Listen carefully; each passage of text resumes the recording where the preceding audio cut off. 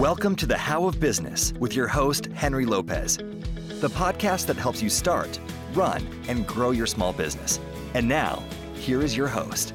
Welcome to this episode of the How of Business. This is Henry Lopez, and my guest today is Emily Gray. Emily, welcome to the show. Thanks for having me, Henry. Looking forward to this conversation. We're going to talk about how Emily transitioned from a Wall Street career to owning her own fashion boutique, which she started from a truck and has grown into a seven-figure brick-and-mortar retail and online business. I'm excited to dive into that and her journey getting there. To receive more information about the How of Business, including the show notes page of this episode, and to schedule a free coaching consultation with me, just text the word BIZ, B-I-Z, to 772-837-5700, or just visit thehowofbusiness.com. Let me tell you a bit more about Emily. Emily Gray is an impact entrepreneur, a keynote speaker, a coach, and the founder of the Flourish Market. The Flourish Market boutique in Raleigh, North Carolina is, as she calls it, a social impact retailer of women's fashions and gifts. Emily started her career, though, on Wall Street as a vice president of communications and change management. And 5 years ago, Emily founded her brick and mortar and online boutique, the Flourish Market, and has grown it, as I said, to a multi-million dollar business in less than 3 years with zero paid advertising. So we're definitely going to explore how she managed that. She started Flourish Market from a fashion truck and has grown it into this seven-figure retail location for conscious consumers, and she carries items that support positive social impact. We'll dive into what all of that means. She's also the founder of The Locality, which is a co-working space and incubator program for female entrepreneurs in downtown Raleigh, North Carolina. So with all of that, Emily Gray, welcome to the show. Thank you for having me. I'm so excited to be here. Well, thank you. I appreciate you taking the time and being willing to share your story with us. And let's start there. I'm always curious if you'll share with us briefly the story of your early career. I mentioned your career in Wall Street, but tell me a little bit about that. Yeah, absolutely. So Henry, like probably many of your listeners, I started my career in corporate, working for a pretty big company. So straight out of college. So I am from North Carolina. I went to college in North Carolina at Elon University. I majored in business there a little bit as a lost soul and just did business because they said it was one of the two biggest majors. And I was like, okay, I think I can do something in the realm of business. And fell into a job right out of college working for a very large Swiss investment bank with 55,000 employees and got hired into the Raleigh office. But shortly after beginning my career there, I think less than a year later, I was off to live in London. And wow. Yes. So through my 8 to 9 years of working for that bank, I got to live in London. I lived and worked all over the world and fell into supporting the back office function, meaning I wasn't supporting the traders, but anything from like operations, IT, communications, HR, all those supporting roles. My job was to help train senior and middle managers on how to navigate their teams through chaos and change. Okay. So I lived through this job in 2008. So you can imagine the chaos and change was not great to navigate through. Okay. And I loved my job. I loved my team. It built tough skin in me as a girl who grew up in Eastern North Carolina, where in general, growing up, people didn't give like direct feedback. I was not only getting direct feedback in corporate, people were like very mad. So I was the messenger a lot of times of bad news. But what that did was help me see how much I loved cutting away the chaos, right? And really honing down on what needed to be done, helping these middle and senior managers get clear on that, and helping them, teach them how to get others on board. So their employees on board, people in other departments, other key stakeholders on board to walk towards a goal together. How did you come to develop this focus and skill in this area of chaos and change? Sure. So I was very privileged enough to receive a ton of training through the bank. Okay. One of those trainings was two men. It was like a week-long training. I was in there with 4 other men, and the 2 trainers were 2 men who led peace treaty negotiations for the US government. Wow. They were not even playing around with that training. So just learning a lot of like psycho and like analysis and tangible skills. But I think it also comes with a natural personality of mine. When I took Strengths Finders, when I initially joined this job, my top strength is winning others over. So I think it combines kind of things I learned growing up, how I was created, but also pairing that with tangible skills that I was able to learn through trainings in corporate, and also just by trying and failing and having horrible conversations and looking back and being like, okay, what could I have done differently there? And I had some good mentors. So during this time in corporate, when you live in London, when you live in Europe, you get a lot of vacation time, and people always take their vacation time. They get 6 or 8 weeks and they take it, Henry. Let me tell you, they take it. And very different approach and mentality to the States typically. It is. Yes, it absolutely is. But I would spend a lot of my vacation time volunteering around the world, and also back in the US and throughout Europe, playing a behind the scenes role like I did in corporate, helping nonprofits and social enterprises win people over to their fundraising efforts, or win people over to buying their fairly made products. Because I found that my skill set was really helpful behind the scenes, because so many of these folks were so great at doing direct care and working directly with artisans and vulnerable people groups. But they needed someone to come along and say, okay, well, if you want to keep funding that, if you want to sell products, someone to partner with them behind the scenes to actually drive forward things that would help their bottom line, so they could continue to do their really incredible impact work. Now, this is something you were doing outside of work. This was volunteering. Yeah. Okay. Yes. It started with a friend connecting me with a friend. She was like, my friend of a friend like lives in this country, and they're trying to raise money for their nonprofit, and they want to start an email campaign. And I think you write emails for your job, ? Could you help? And I always tell people, be careful what you say yes to, because it only takes one yes to change the trajectory. But they assume because you were working for a financial company that you were an expert on raising money, or what did they base it on, that they thought, okay, Emily can help? No, it was just like the winning people over portion. I don't still to this day know a ton about finance. I mean, I know enough. I love investing, but that's not where I was helping. I was literally helping write email campaigns. I was helping write social media posts. I was giving like media training. And yeah, just like supporting in that role of passing along how I could win people over in my job and in my personal life to things that I cared about, right? And teaching them to do the same. So I had a third of life crisis, Henry. That's what I call it. I was approaching my 30th birthday, and maybe for some of you listening, you feel this like internal, it's a bit of like a fire, but then it's a bit of like fear and anxiety, but there's just this like internal turmoil of, I know I'm not supposed to be here forever. I'm making a cushy check. Maybe I should just be grateful, but also, is there something more and different for me?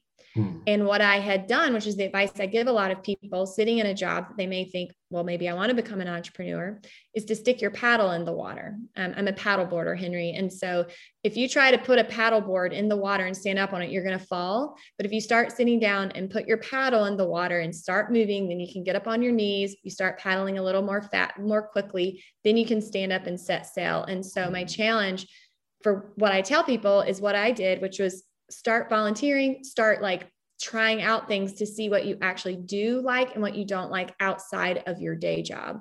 So I'd already started doing that. And I realized I love being able to drive social impact behind the scenes, that I'm not called to direct care or to work directly with artisans and makers like on the ground. And I'm not a designer, but I can play this role of helping them grow their bottom lines through different, income stream opportunities. So one night, Henry, have you ever watched like a tiny house show? Oh, sure. Have you ever been upset? Okay. I was obsessed with them in 2015. It makes me claustrophobic, but yes, I've seen it. Right. I'm like, where are you gonna put all your stuff? So I was obsessed with those shows in 2015 as I'm approaching my 30th birthday.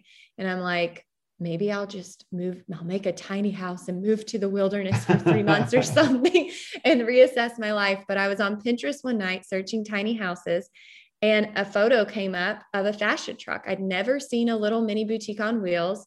That was July of 2015. And it clicked with me late in bed that night, as I saw that picture on Pinterest and read the article about this fashion truck in LA, that, oh my goodness, what if I started one of those? What if I quit my job, built a little mini boutique on wheels, bought from the social enterprises that I've already been volunteering with behind the scenes, and launched this in my community in Raleigh, as I'd moved back to Raleigh around that same time. And I thought to myself, I wonder if women in my community would be interested in using their purchasing power in a way that can do good.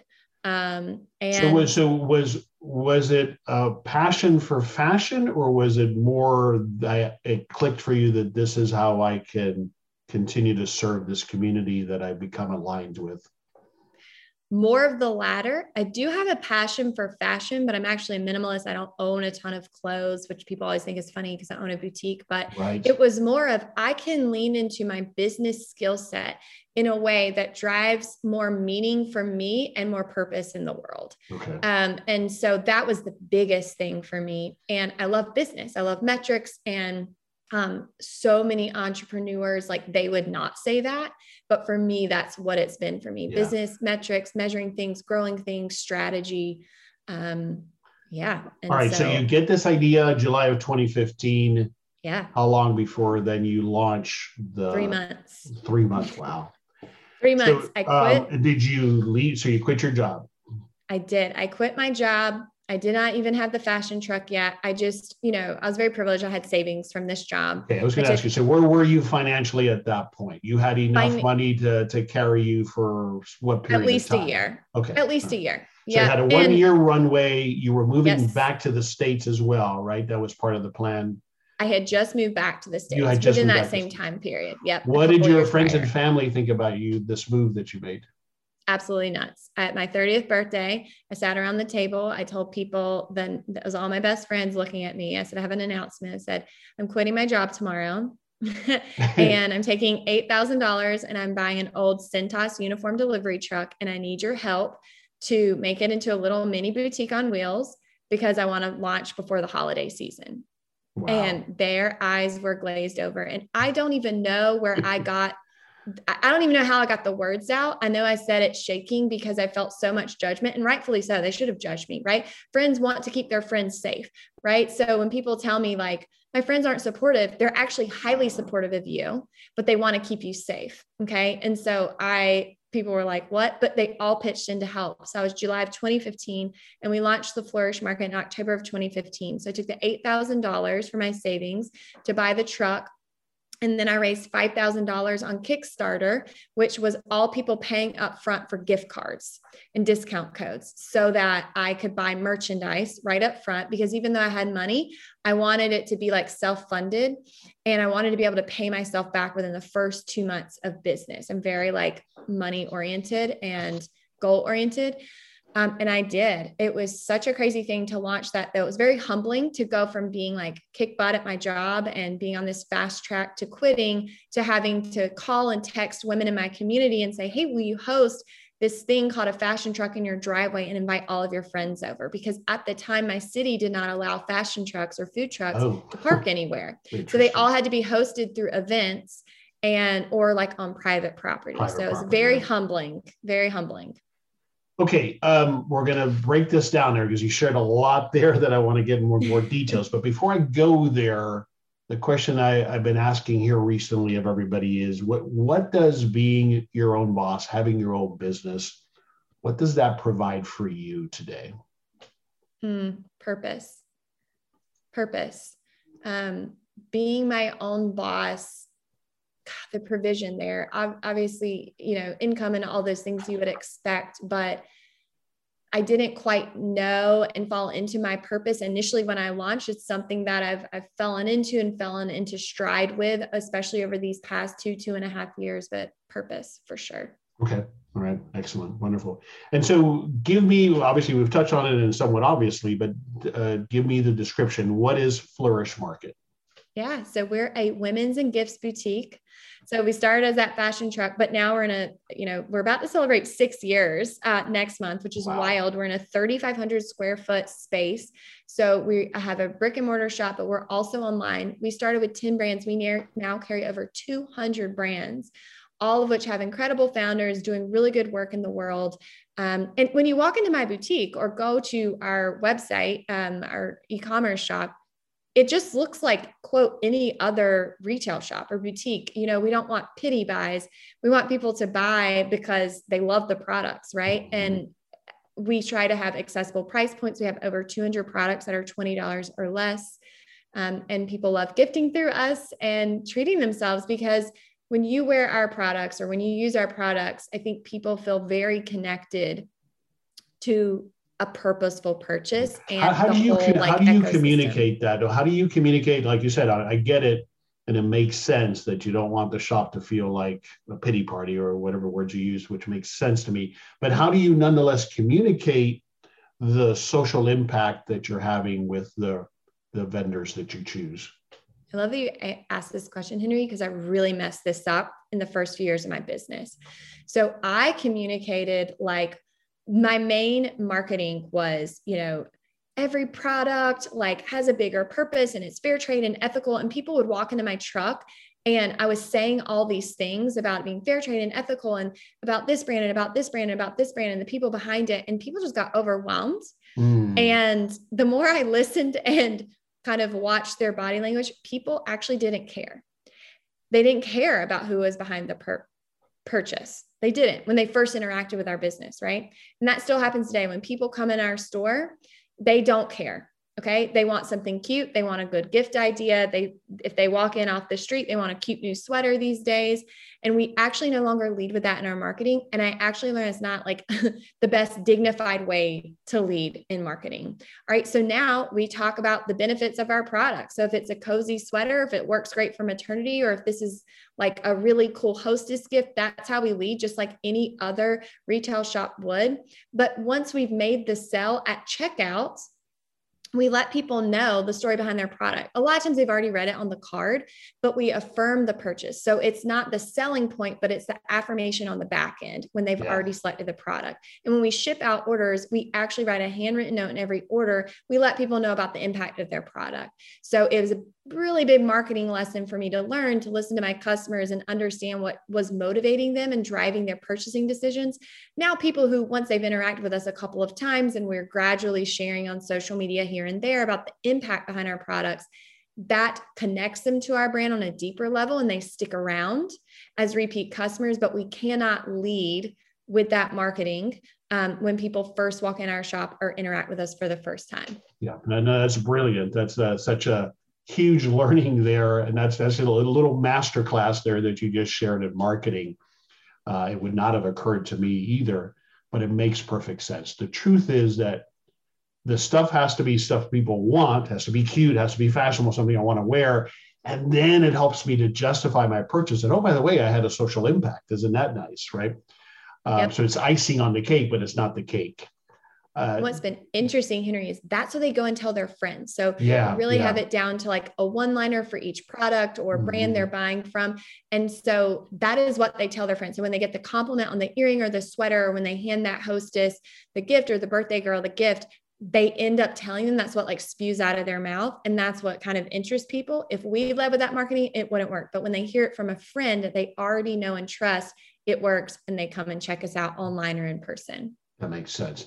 So that's got to mean that you also try to support the sharing of that information over social media, because that is such a great platform for others to share that. Is that fair as you bring that into your social media campaigns? Absolutely. And we work hard to do it in a dignified way. The women behind our products, if people could sit with them. So specifically, I'm thinking of women who have come out of incarceration, come through addiction programs, been rescued from sex trafficking.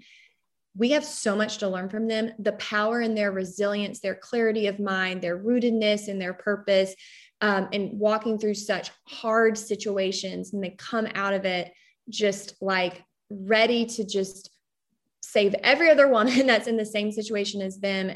And that's how we tend to share stories of their leadership and how they're like local leaders in their own communities in the US and all around the world, and how much change they're driving. And we market in a way and share those stories in a way of like how we can come along and support them behind the scenes.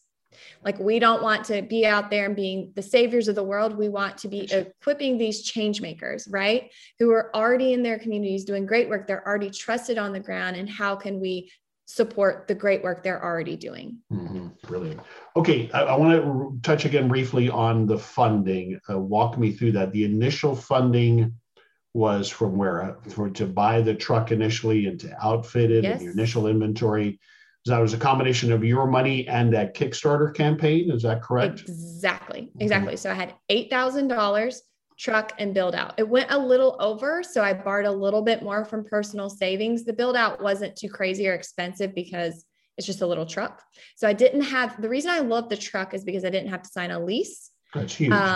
Right. It was like way less, it was risk averse. I'm actually very risky.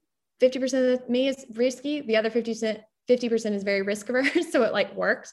So it was like all in maybe right under 9,000. And then I took $5,000 from the Kickstarter campaign, which again is not free money. It's not people donating to me. It's people buying gift cards. That's how I did it at different levels. Higher the gift card amount you got, the bigger percentage you'd save on your first purchase. And I took that to buy the inventory, knowing that that's what people were going to spend it on. And I could lose that all in the first week if everyone came and used their gift cards. That was risky. What ended up happening here? Oh my gosh. I had to remind people to use their gift cards. Really? I think that's like me when I do Kickstarter. I'm like, yes, here's like $250 for your grand opening. And then I'm like, a year later, I'm like, wait, I never went and got my donut. So the bulk of the people still really looked at it as a contribution to help you get this business started. They did. And they bought into it. Did you do a good job with the video and how you pitched why you were starting this business? Was that part of why you think this campaign was successful, the Kickstarter campaign?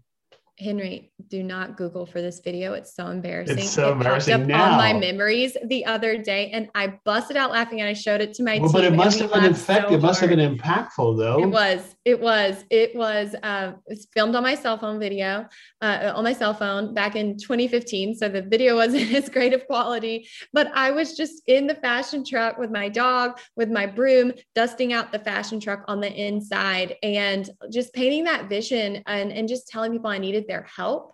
And what I did before that, though, to know kind of how to talk about the opportunities, I did roundtables with friends. I did 5 with 5 to 10 women at each, telling them about my plans, walking them in the truck I had just gotten and saying, okay, when I go to launch this, what are your ideas? What kind of inventory should I get? So I did a lot of listening. I did not ask about marketing messages, but I asked about the initial campaign, the inventory, and what they'd like to see. So, they told me, here's what I'd like to hear, in the video campaign. And I think, when I look at it, it was all people I knew.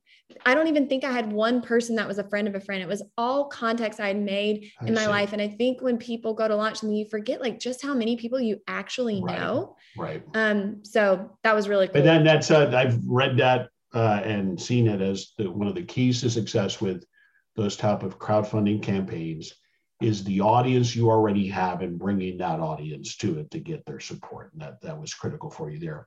But the other huge takeaway, and this relates in so many aspects to creation of content, is not being, I think people connect with stuff that's more raw as opposed to overly polished. Now, there's a place for that, obviously, for a nicely produced video, but people connected with it because they felt it was real and that there wasn't any kind of marketing glitz or spin on this. This was really you showing you doing this, and they bought into the purpose. And of course, a lot of it was people that knew you, right? It's true. People want to see you in your life. They got to see the behind the scenes. They don't just want to see the launch. When, I was taking them behind the scenes, showing them on Instagram, like the build out of the truck. And then it was like 44 people, I think, helped me build out the truck and label inventory over the course of 3 months. Wow. And when people are invited, whether it's in person or through social media, through voting and all of that, when they feel like they've given you input or helped you in some way, they're no longer readers of your story, they're co-authors, and they help you sell the book. Yeah, they're invested. Yeah, no doubt. They're invested. And that's how we've continued to scale our business, is by just leaning into listening, inviting people in. And it's just helped us scale. Yeah. This is Henry Lopez, pausing this episode for a moment to tell you about my trusted service partner, for business franchises, Giuseppe Grammatico, the Franchise Guide. Giuseppe is a franchise consultant who helps his clients find financial and time freedom through small business franchise ownership. If you're listening to this podcast, then you are obviously interested in starting your own business. But perhaps you're not interested in starting a business from scratch. If you instead think you want to leverage a more proven business model, then I suggest you may want to consider a franchise business. With the right franchise, someone else has developed and perfected the business model, and you're able to leverage that expertise and experience by investing in owning and operating a franchise location of your own. But to find the right franchise that's a fit for you is not always an easy process. You need help. And I recommend Giuseppe Grammatico, the Franchise Guide, to help you consider franchising and find the right one for you. And remember, as a franchise consultant, Giuseppe's fees are paid by the franchise company you choose and not by you. I trust and personally recommend Giuseppe, and he is currently helping me as I search for a new franchise business to launch. Visit thehowofbusiness.com for more information and the link to schedule a free franchise consultation with Giuseppe. And when you connect with Giuseppe, just let him know you heard about him on the How of Business podcast.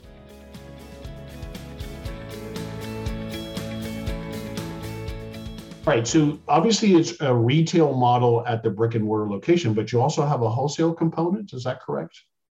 So here's how I would say it. We break it up. We work just like pretty much any boutique. And if you're unfamiliar, if you're listening with how retail works, so when you go into a store and you buy a mug for $20, most likely the owner paid $10 or less for that. So it's like a 50% markup. Now, I will say we have smaller margins because we do buy fair trade and ethical brands. So a lot of boutiques have like 70% markups. If you buy a dress, it's like for $150, they may have only paid $40 for that. Sorry to ruin that for you guys, but that is the deal a lot of times. But because I want to keep our price points accessible, we rarely, if ever, go above a 50% markup. Just in the essence of, would rather sell more, make a smaller profit margin, and still be successful as a business and help other businesses be successful. The love of wholesale for me comes from, I officially launched it last year, but I have a program called The Wholesale Way. We'd get these pitches from makers and brand owners from all around the world and right here in the USA, and their products would just be a little bit off, or their pitch email would just be a little bit off. And we were like, they're so close. But I didn't have time. You as a retailer, right? They're pitching to me as a retailer, right? We get like almost 100 pitches a week through Instagram or through email, Henry. And I just didn't have time to get back to everyone individually, but I wanted to. And I felt this like inkling inside of like, I just want to help like all these folks who are so close to being able to land our account or other accounts. They just need to make a few of these updates in their products or their messaging or their merchandising or their pitch email. And so my love for that and the way I got involved in wholesale is by coaching makers and brand owners on how to get their products onto store shelves. Okay. And what we've been able to do with some of these brands is actually do like private collections and launch wholesale through them. Okay. So we've like collaborated on collections and we've purchased from them wholesale, but they're also then able to sell to other retailers as well, because I don't want to hold on to make the designs exclusive. I just want them to be successful. So that's how we work both sides of the business. You're facilitating wholesale for certain vendors. Am I understanding that right? Yes, you are. Okay. So I've got about 100 people in my program. And so they receive like monthly coaching. I don't work directly with all of them to do collections, but I coach them because my goal is to help them land their products on as many retail shelves as possible or as they want, right? And you're holding their physical inventory and distributing to their individual retail locations? No, not at all. I'm just playing coach to them. Facilitating and coaching. But we buy from almost all of them from the Flourish market. So yes, the way it works, especially in fair trade and in social impact businesses, we buy everything up front at full price. Right? We pay them all up front and then we get the product and we sell it. And if it doesn't sell for us, we have to mark it down and put it on sale, and that's on us. Whereas bigger retailers, they'll do like net 15, net 30 terms or pay like 6 months later. Right. But that is not how we operate. Got it. That's part of the what you've been referring to as fair trade. Yes.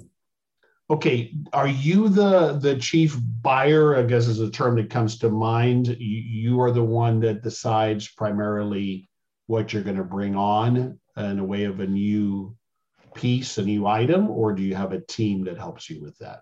It's a great question. I have a team. I call myself the chief signer offer on the buying. So whether we go to markets every 1 to 2 months in person all around the US, but we also shop online through different like online markets. And so whether we're in person or online, I have a team. Shout out to Jess and Jesse. Very confusing. Jess and Jesse, my buyers. So they fill the carts in person. They'll put the first rack out or pull the items they think I'd like. And then I'll do the final call. I love buying. It's one of my favorite things. If I spent all my time doing that though, I wouldn't be moving forward only what I could do in owning the strategy and the vision and the boulders for our business that need to be moved forward. So that's one of the things I've actually had to let go of as we've scaled, is doing all the buying and being the person to like find the brands and get the first look. But my buyers are amazing.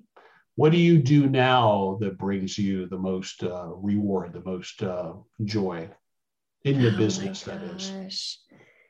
The thing that makes us the least amount of money is what I enjoy the most. And so I make margin to do it. And I'm very smart with my time where I'm not doing this and actually moving the needle in our bottom line of income and impact.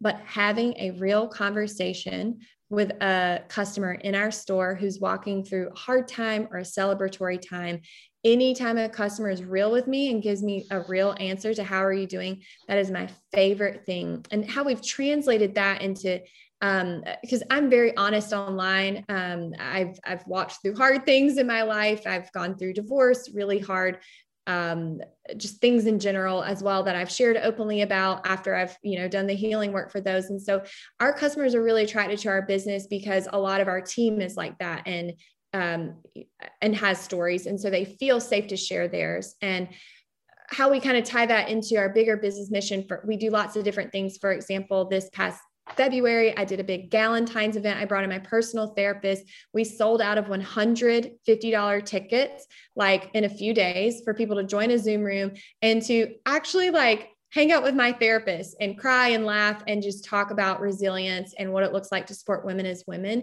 If you would have told me just a year ago that, pre-pandemic, that I would sell out $50 tickets like almost immediately for someone to come hang out with my therapist in a Zoom room, I would have been like, you're kidding. But what we found is we've got to help women right here in our community with their bigger needs. They don't necessarily need a floral jumpsuit. They need a woman to come alongside them and tell them they're not alone, right? And so in marketing, it's that deeper need, and how can we meet those deeper needs? So we try to pair that in ways that absolutely do not make us money, but also pair it in ways that do make us money so we can keep sustaining our work. Sure, yeah, that's great stuff. Okay. So how did you tell me one thing that has been one of the key ingredients to how you got to where you are today with, as you said, and I read in the bio, no prior retail experience, zero, if I understood, on formal advertising, and no loans either, if I got all that right. But what's one thing you would attribute to being able to do that? I just always laugh at a retail experience. You guys, my first truck event, someone came to check out and I realized I had no idea how to like check out their card. At some point I received a swipe card reader. That's how just excited I was. So for all you entrepreneurs out there, maybe you haven't taken that step, but you want to, you do not have to have your crap together. Just like, you really just don't. Go. Just go and launch. Go. I always like say yes and figure out later. My biggest key has been twofold. So one, listening well to our ideal customers, and then on the back of that, inviting them in as co-authors, okay? Which usually includes a direct ask. So I mentioned earlier how it was humbling when I quit my job and had this fashion truck to have to reach out to women, make this pitch of, can you host us in your driveway and can you invite all of your friends over? And people were like, is this like a weird Ponzi scheme? Like, what's happening here? But they realized it wasn't. But to make those direct asks, okay? And to have then they're co-authors of the story. They're inviting their friends. And still to this day, the way we make more than 50% of our sales and income is that we ask women to host in-store parties. That's always been our model from 5 to 7 p.m. pretty much every day. We do 2 to 3 on Saturdays. We just take off Sunday. We don't do any parties then. You but host them there at your retail location. At our store. And yes. And so we send them an invite. They send out to their friends. And we have anywhere from 5 to 50 women come to these parties. And we donate 10% of sales to the hostess's favorite nonprofit or adopting family. Mm-hmm. And brilliant. Yeah. That has been how we've grown our business. I listen. Women at the end of the day need connection. This is the way we can come alongside them, especially in the middle of a pandemic. In our city, you still have to we've got a mask mandate. So we serve as that safe place to gather non-awkwardly and, hey, do some good with your dollars. So that is how, listening and then making direct asks. That's how you gotten the word out. It's interesting as I think about it, you were able to do that, I think, in my opinion, in large part because you started small. You started with a truck instead of opening that, 3,500, whatever it was, square foot space. It hit me that often maybe why we jumped to doing the big brick and mortar location first is in some regards that's easier in that I don't have to go do what you had to do, which is to ask people to let you put this thing in their driveway and to invite their friends and family. That takes some courage to do. Mm-hmm. And it would be a lot easier for me to just open up and then, kind of hide behind my glass and wait to see if people come. You had to get out there. You had to actually put yourself out there in, I think, a much more exposed way, mm-hmm. vulnerable way, because of the way you started. What do you think about that? Absolutely. I had to get out there and pound the pavement, and I did it scared. I think so many people, and this was true for me, like wait for that courage, and that it's like this permission slip we feel like will be invisibly granted to us internally, where we're like, okay, now we can go because we've mustered up from somewhere some sort of lack of fear or bravery. And no, you just have to go, like you said earlier, and go scared. And here's the deal. How can you practice asking for what you need today in your personal life? Like, do you need someone to come over to your house to sit and watch your baby monitor at 8 p.m. so you can sit in the back or go somewhere and have some clarity of mind? Like, how can you practice today asking someone to help you or asking for what you need? Okay. And because as an entrepreneur, when you start your journey, you have to do that every day. Every day you're putting yourself out there. And the good news is the more you do it, the more you get rejected, the easier it becomes. It builds that tough skin in you. But the world needs more of us putting ourselves out there scared, right? The economy is counting on us, and that passion burning inside you, that like your insides are counting on you too. Your soul's counting on you. And so I always like to be very clear that I go scared. I shake. There are so many things my team sees me and they're like, you're so confident. And yes, I am. And I don't even quake on so many things now out of practice, but there are still things where I'm pitching and I have this mindset of like, hope I'm not bothering them. But guess what? I learned entrepreneurship from my grandpa. He was an appliance repairman who did not speak good English. I answered the phones for him growing up. And when I realized entrepreneurship, any business, is just listening to someone's problem and following up with a service or product that helps them. Mm-hmm. That's it. That's exactly what my grandpa did. And so we're not bothering people. When we put ourselves out there, we're giving them the opportunity to have a solution for themselves, but to also come alongside us, because not everyone's meant to be an entrepreneur. Most people are meant to come alongside us. We just have to ask them. Yeah. Well said. Well said. Couldn't agree more. All right. We touched on, you introduced the wholesale way, which is the course that you offer for social impact makers. And so tell us where we can go to learn more about that and the special offer that you have. Sure. Okay. So I know most of you listening, this is not applicable to you, but I know that you know someone who is a maker or brand owner. So if you've gone to a pop-up before, if you follow a solopreneur on Instagram or a small business, this is for them. Even if they've never gotten their products onto retail shelves or even considered it yet. Most people in my monthly program, my monthly group coaching program, they are just starting out in getting their pitching retailers. Okay. So very specifically, my program is for makers and brand owners, and it teaches them every month through a different training and through live community calls. And I even bring in a psychologist to do like mental health work with us, but they learn how to pitch collaborations, pitch retail accounts, and grow their bottom line. So I have a very special link that you can send these people. And if it's you, I'd love to work with you. But if you go to thewholesaleway.com/how-to for Henry's podcast, obviously, you can sign up there. It's only $37 a month. I want to make things accessible. And also if you join I launched this a year ago. If you join through that link, you're going to get a whole year's vault of monthly training. So you can pick and choose what would be most helpful to you right now. But I can tell you right now, if you're a female entrepreneur, I do have a couple men in my program. You are welcome. Most folks are women. That tends to be who I attract with like my inspiration and tangible tips. But what you really need is community and people who understand it, who can walk this journey with you. And the people in our program, they're amazing. So I'd love to have you, thewholesaleway.com/how-to. And if that is not you, please get this in front of your friends who are out there who would fall under a maker or brand owner category. Fantastic. Thanks for sharing that, Emily. And if you didn't get that URL, it'll be on the show notes page as well. I'll have it there at thehowofbusiness.com. All right, we'll start to wrap it up. I'm always looking for a book recommendation. Is there a book that comes to mind that you would recommend? Yes. One of my business coaches, Rachel Rogers, put out a book earlier this year called We Should All Be Millionaires.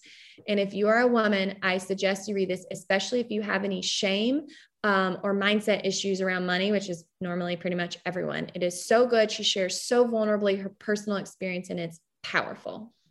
Great. I had not heard of that book. And so thank you for that recommendation. We'll have a link to it as well on the show notes page at the How of Business. So thanks for that, Emily. All right, we'll wrap it up. What's one thing you want us to take away from this conversation that we've had about your experience with launching and growing Flourish Market? I think I'm going to go back to sticking your paddle in the water. What is one thing, if you're listening, that you can do today, this week, this month? Tell out loud to someone. If you need someone, hit me up on Instagram at Emily Gray Underway. You tell me out loud what you're going to do. But what is one small thing you can do soon, today, this week, this month, that can get a little momentum and traction for you in trying something new? And that's if you're not an entrepreneur yet, but want to be, or if you're already an entrepreneur, but you're like, I got to start putting myself out there more. What will it look like for you to put your paddle in the water and start getting in motion? Yeah, that's brilliant. That's what we try to focus on this show. So I appreciate you sharing that focus, because it can be so overwhelming and paralyzing when we stop and think about everything that has to get done to possibly launch a business. And that paralyzes a lot of people, including myself. So by taking that one actionable step, as you said, putting the paddle in the water, that's how I have gotten there. And that's the way you got there as well. That's right. A couple other key takeaways for me. Certainly, it reaffirms what I talk about a lot on this show, Emily, which is to start as small as you possibly can, that MVP approach, minimally viable product. And that's what you did so brilliantly, which allowed you then to have that room, that space and that time to listen well, as you said, to your initial customers. And then you evolved, you pivoted, because if you had started with the grand vision from day one, a lot more that would have already been locked in and in place, and a lot more money spent, and a lot harder to then adjust and pivot. And then the way that you've grown through facilitating that conversation is another brilliant takeaway. So tell us again where you want us to go online to learn more. So I actually love hanging out on Instagram. So beyond the Wholesale Way link I gave earlier, if you want to know more about me, any of my businesses, to see my really cute dog, Henry, 70-pound pit bull mix, and just the highs and lows of running a business, I share real life. Follow me on Instagram at Emily Gray Underway and Grey. The glory of Instagram is my link tree. It has everything there, whatever I'm currently working on, the links to all of my businesses. Find me there, reach out. I love hearing from people when they've heard me speak somewhere or on a podcast. Let me know what you learned, or just reach out and say hello. And if you've got products that you think would be great for my shop, please pitch me, put yourself out there, go scared, pitch me scared. I would love to hear from you. Excellent. Absolutely. And so, Emily, thanks for this great conversation, for being so transparent, sharing so many great takeaways. I appreciate you taking the time to be with me today. Thank you for having me, Henry. And thank you for what you do for your listeners and in your business of giving people a straightforward roadmap of how to actually launch and scale a business. I think it's really important work. I appreciate that. This is Henry Lopez, and thanks for joining me on this episode of The How of Business. My guest today again was Emily Gray. We release new episodes every Monday morning. You can find us anywhere you listen to podcasts, including Apple Podcasts, Google Podcasts, Spotify, or at our website, thehowofbusiness.com. Thanks for listening. Thank you for listening to The How of Business. For more information about our coaching programs, online courses, show notes pages, links, and other resources, please visit thehowofbusiness.com.